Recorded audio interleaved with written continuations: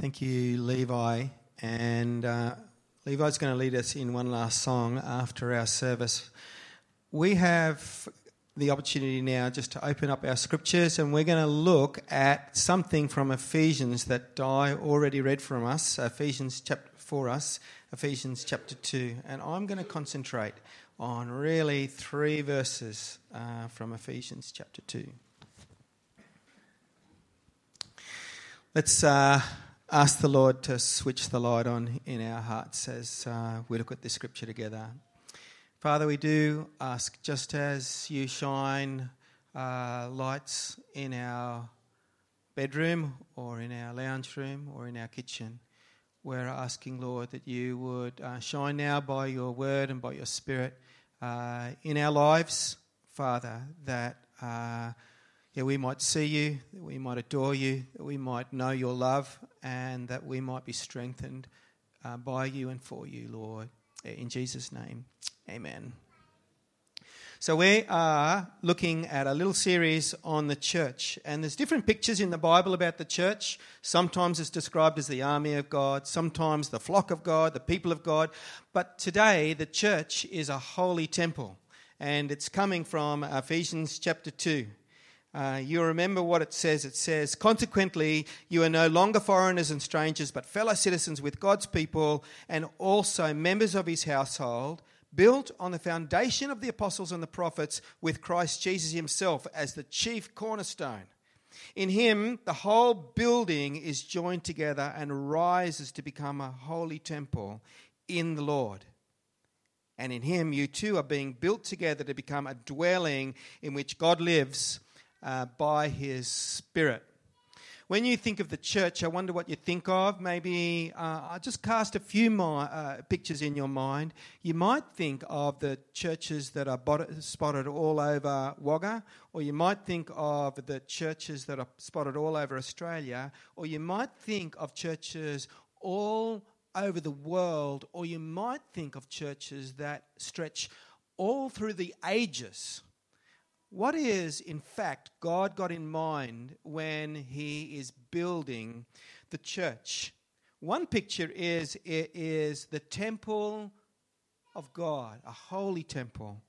Do you know, in the Old Testament, King David was the great king of the Old Testament, but he did not build the temple. He stored up all sorts of stuff. He stored up incredible amounts of gold, incredible silver, incredible amounts of jewel, onyx, marble, topaz, all sorts of stuff, beautiful, the most precious cedar.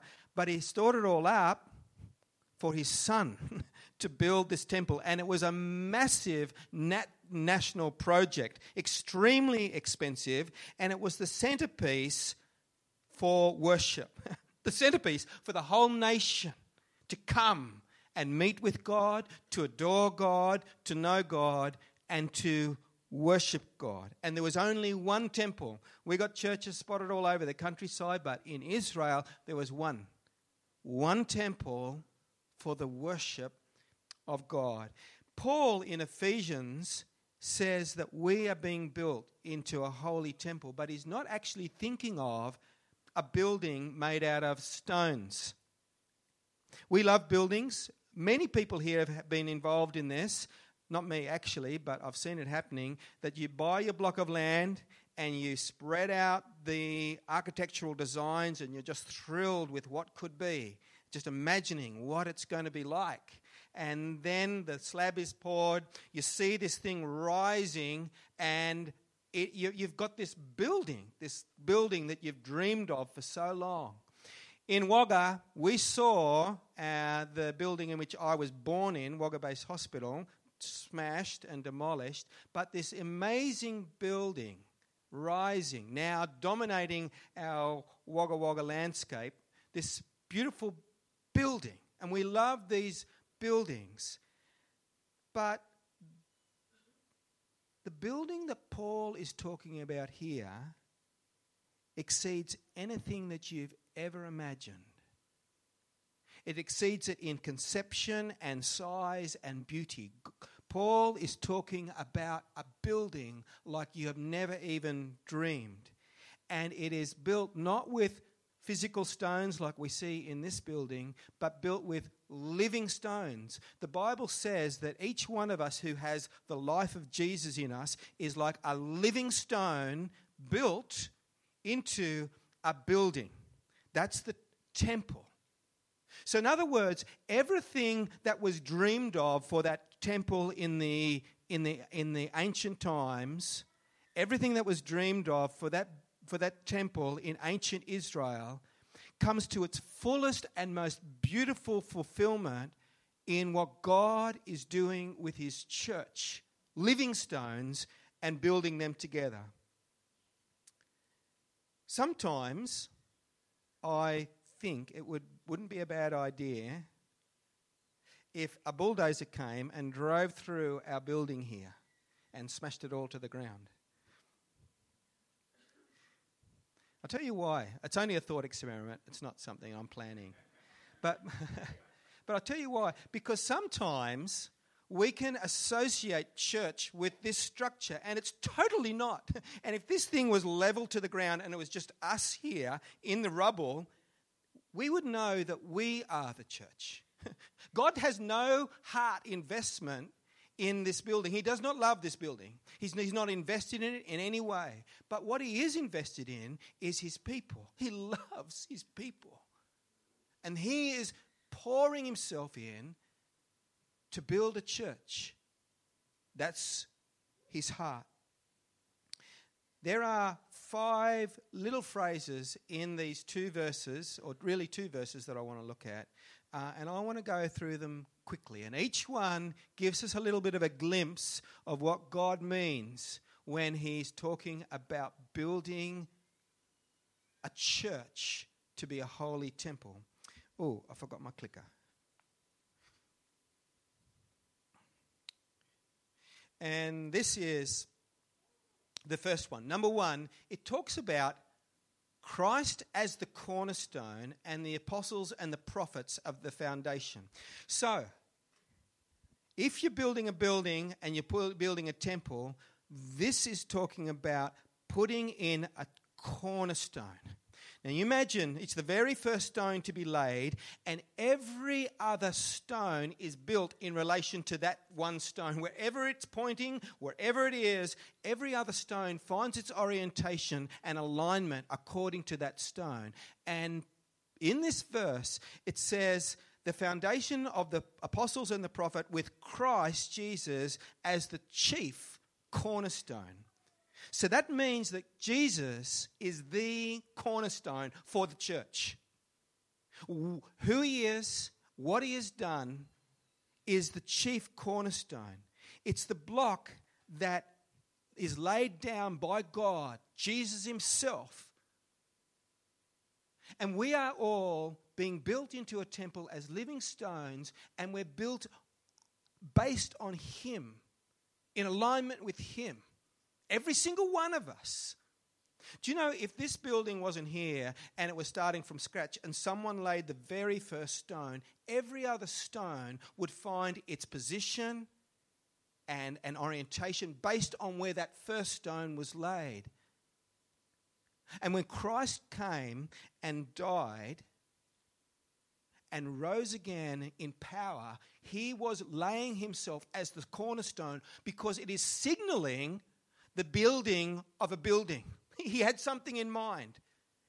He had something, a conception in mind, and he himself died and rose again in power as the cornerstone of a structure, a spiritual structure that he had in mind. There's another way in which he's the cornerstone too, and that is that none of us can be built into this building unless we have our living relationship with him. Anyone that has a living personal relationship with the Lord Jesus and is given his life, then we become part of that building. Beautiful, absolutely beautiful. He's the chief cornerstone.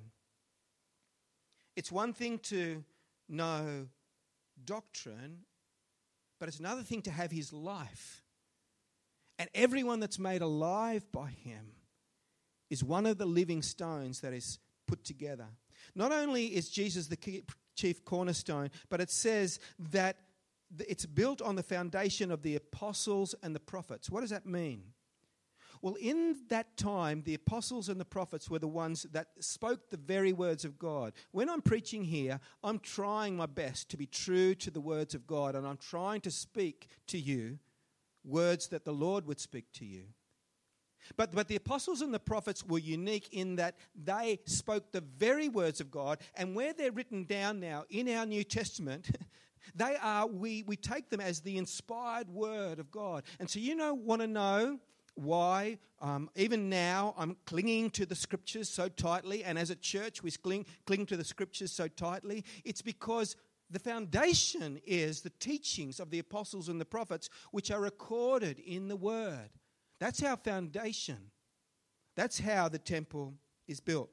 So that's the first thing, the cornerstone and the foundation. Oops, I pressed the wrong button. Number 2, though, we are joined together. Listen to it.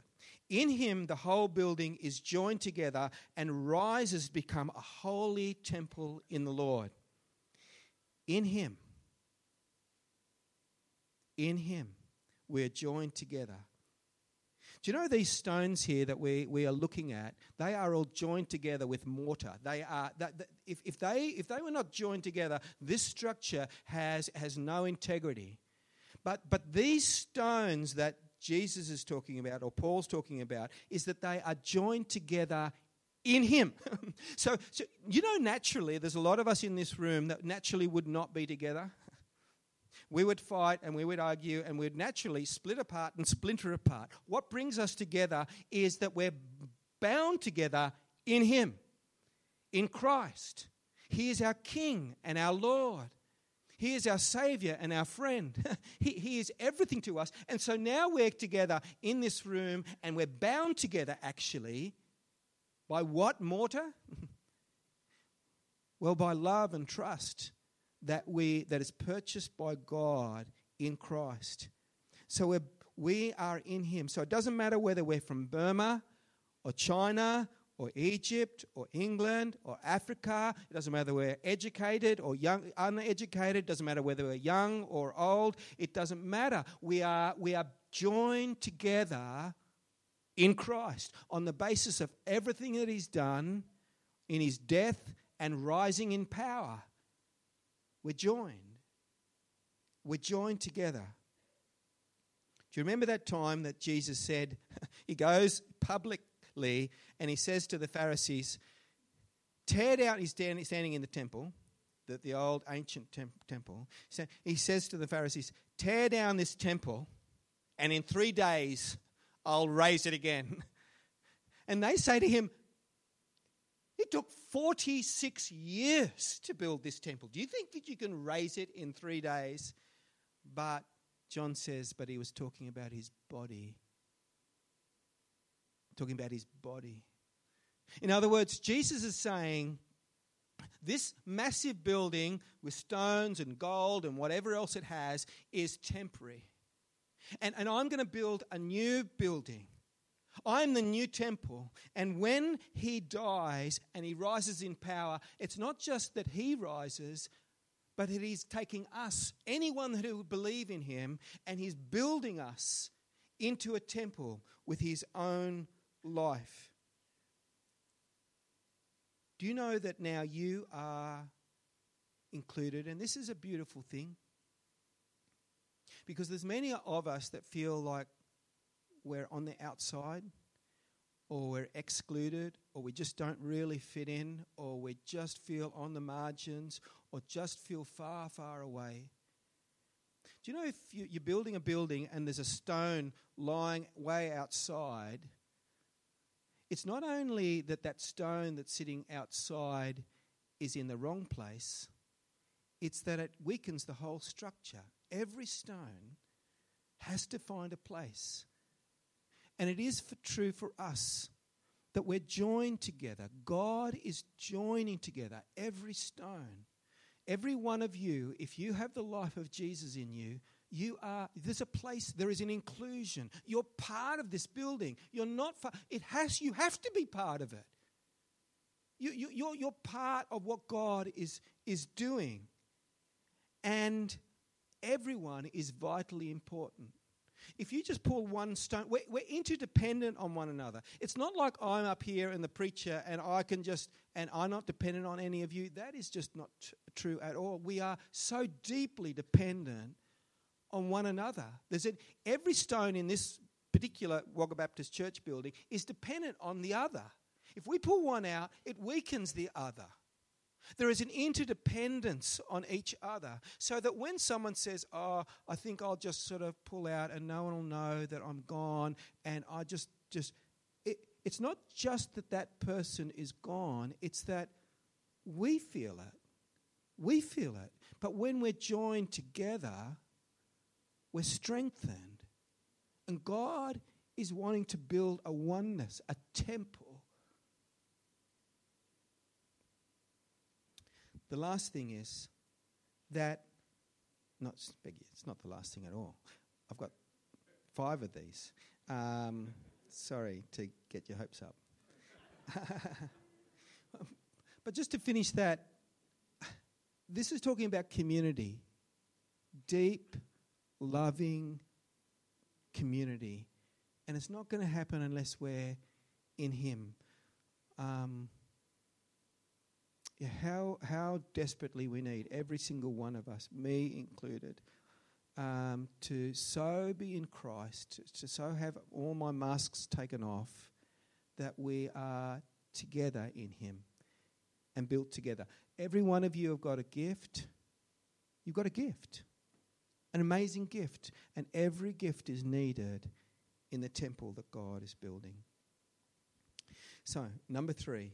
I just wanted to say something about that word rises. Listen to it.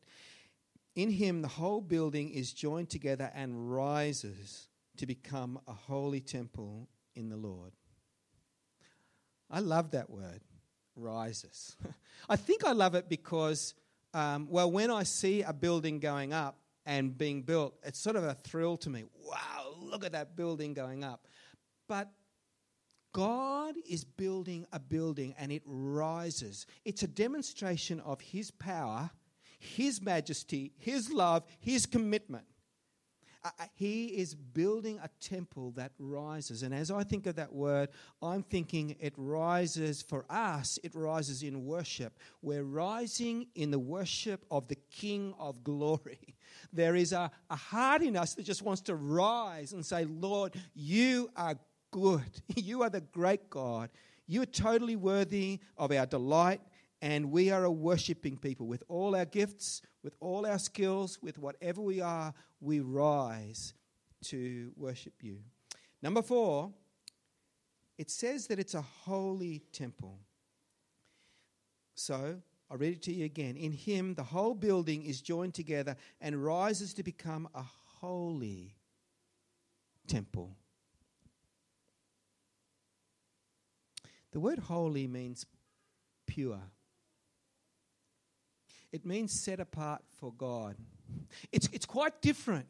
Ooh, do you know when my grandmother used to have a very, very, very special crystal goblet, and she would set it apart on the mantelpiece because it was clean and it was set apart for a very, very special use.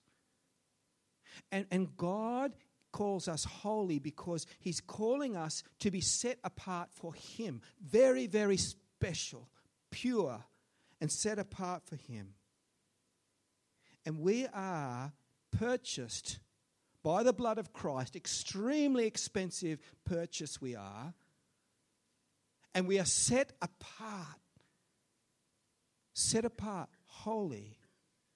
Some of you in this room, and hopefully you don't get offended when I say this, and some in this room and some people from outside this church, and please, I'm not having a shot at anyone because it was a genuine, have come to me and said to me over the years, isn't God angry that we hold a garage sale in our building? and that we are selling books actually in this auditorium, isn't God angry with that? Because did not Jesus come to the temple and turn over tables and make a whip and send everyone out because he wanted a pure and holy temple? What are you doing in here? And that was a genuine question. And others, even from outside our church, have come to me and said, why are you doing that? Isn't that sinful? But the thing to know, and this is the important thing for you to know, this building, this thing here, is not the temple of God. Do you know what the temple of God is? This thing here. This thing. The question is, what is happening in my heart?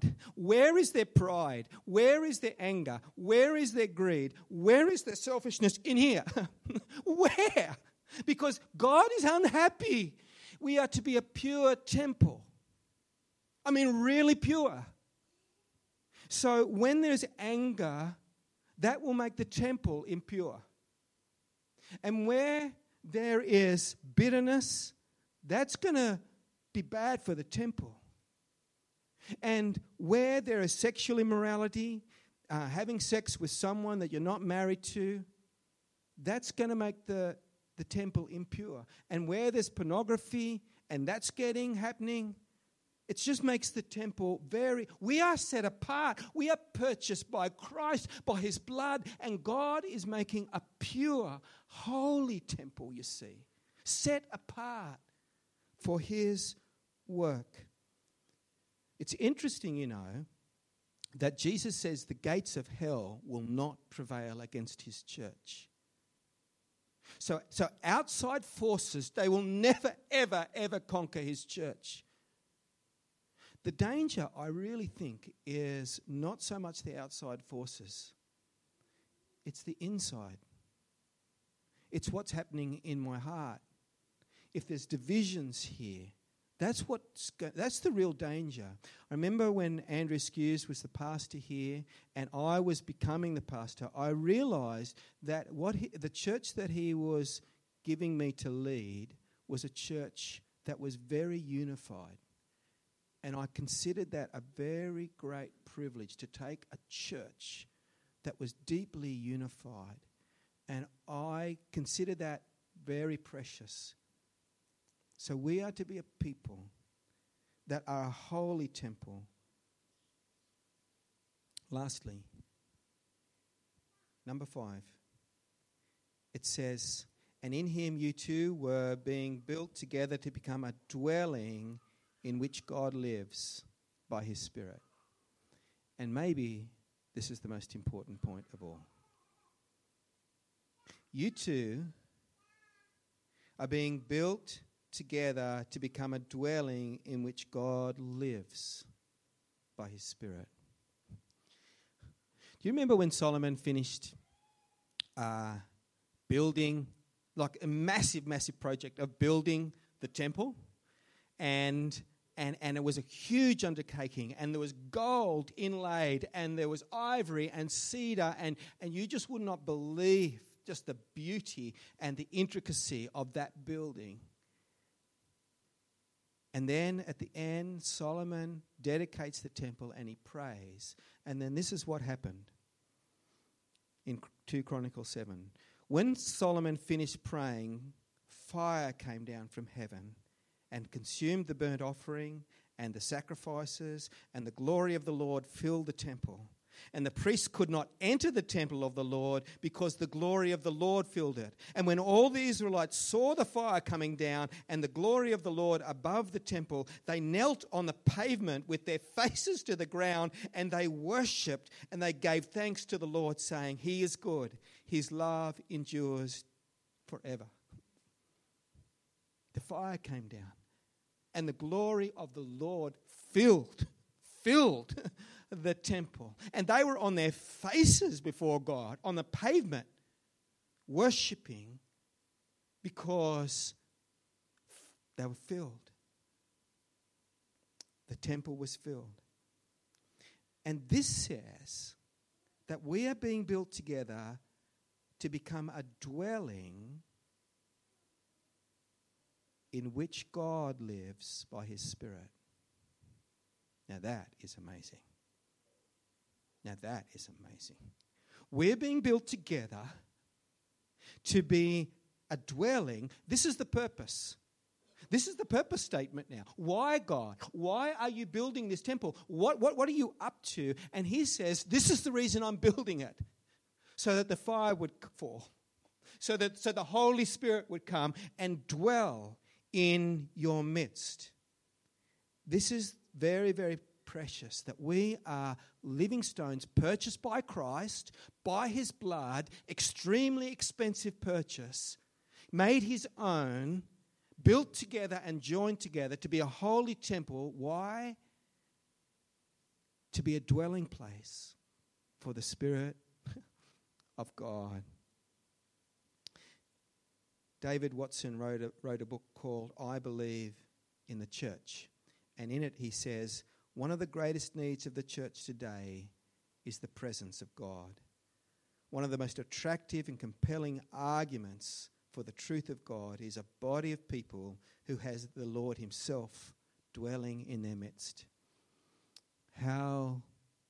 We can have right doctrine and we can have even happy community, but the essential thing we need is the Holy Spirit himself. And he is here. I'm so thankful for the work of the Spirit. And that's who we need. We need the work of the Spirit of God dwelling in our midst as we serve one another, as we have joy in worship, as we serve the poor. But we can be a people that are expectant in God's presence. He's like the wind, the Holy Spirit. We don't tell him. I can try and G you up, or I can try and do this or that or the other. That's nothing. The Holy Spirit has got his own unique power. He's got his own work of doing his own work in our midst. He's sovereign. We can enjoy God's presence, totally enjoying him, because he is our God. Lastly, let me say that it says, in him you too are being built. So I just want to emphasize that. In him you too are being built. So for everyone in this room, if you have got the life of Christ in you, I just want you to know that you too, you're not out.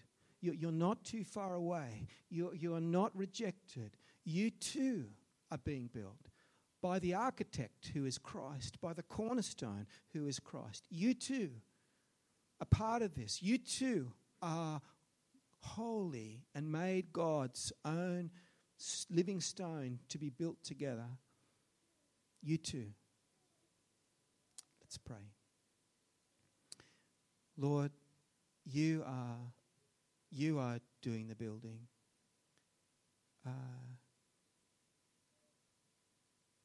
You are the chief cornerstone, Lord Jesus.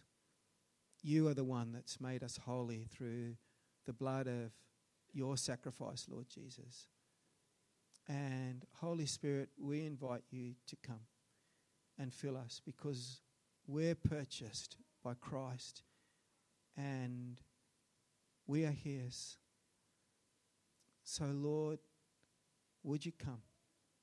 And in our praises, Lord, even as we sing now, as we are joined together in community now, as we scatter into the week, into our various jobs, Lord, we're asking for the fullness of your Holy Spirit, Lord. Yeah, Father, yeah, we love you, Lord, and we need you. In Jesus' name, amen. Let's sing again. Won't you stand with me as we sing What a Beautiful Name?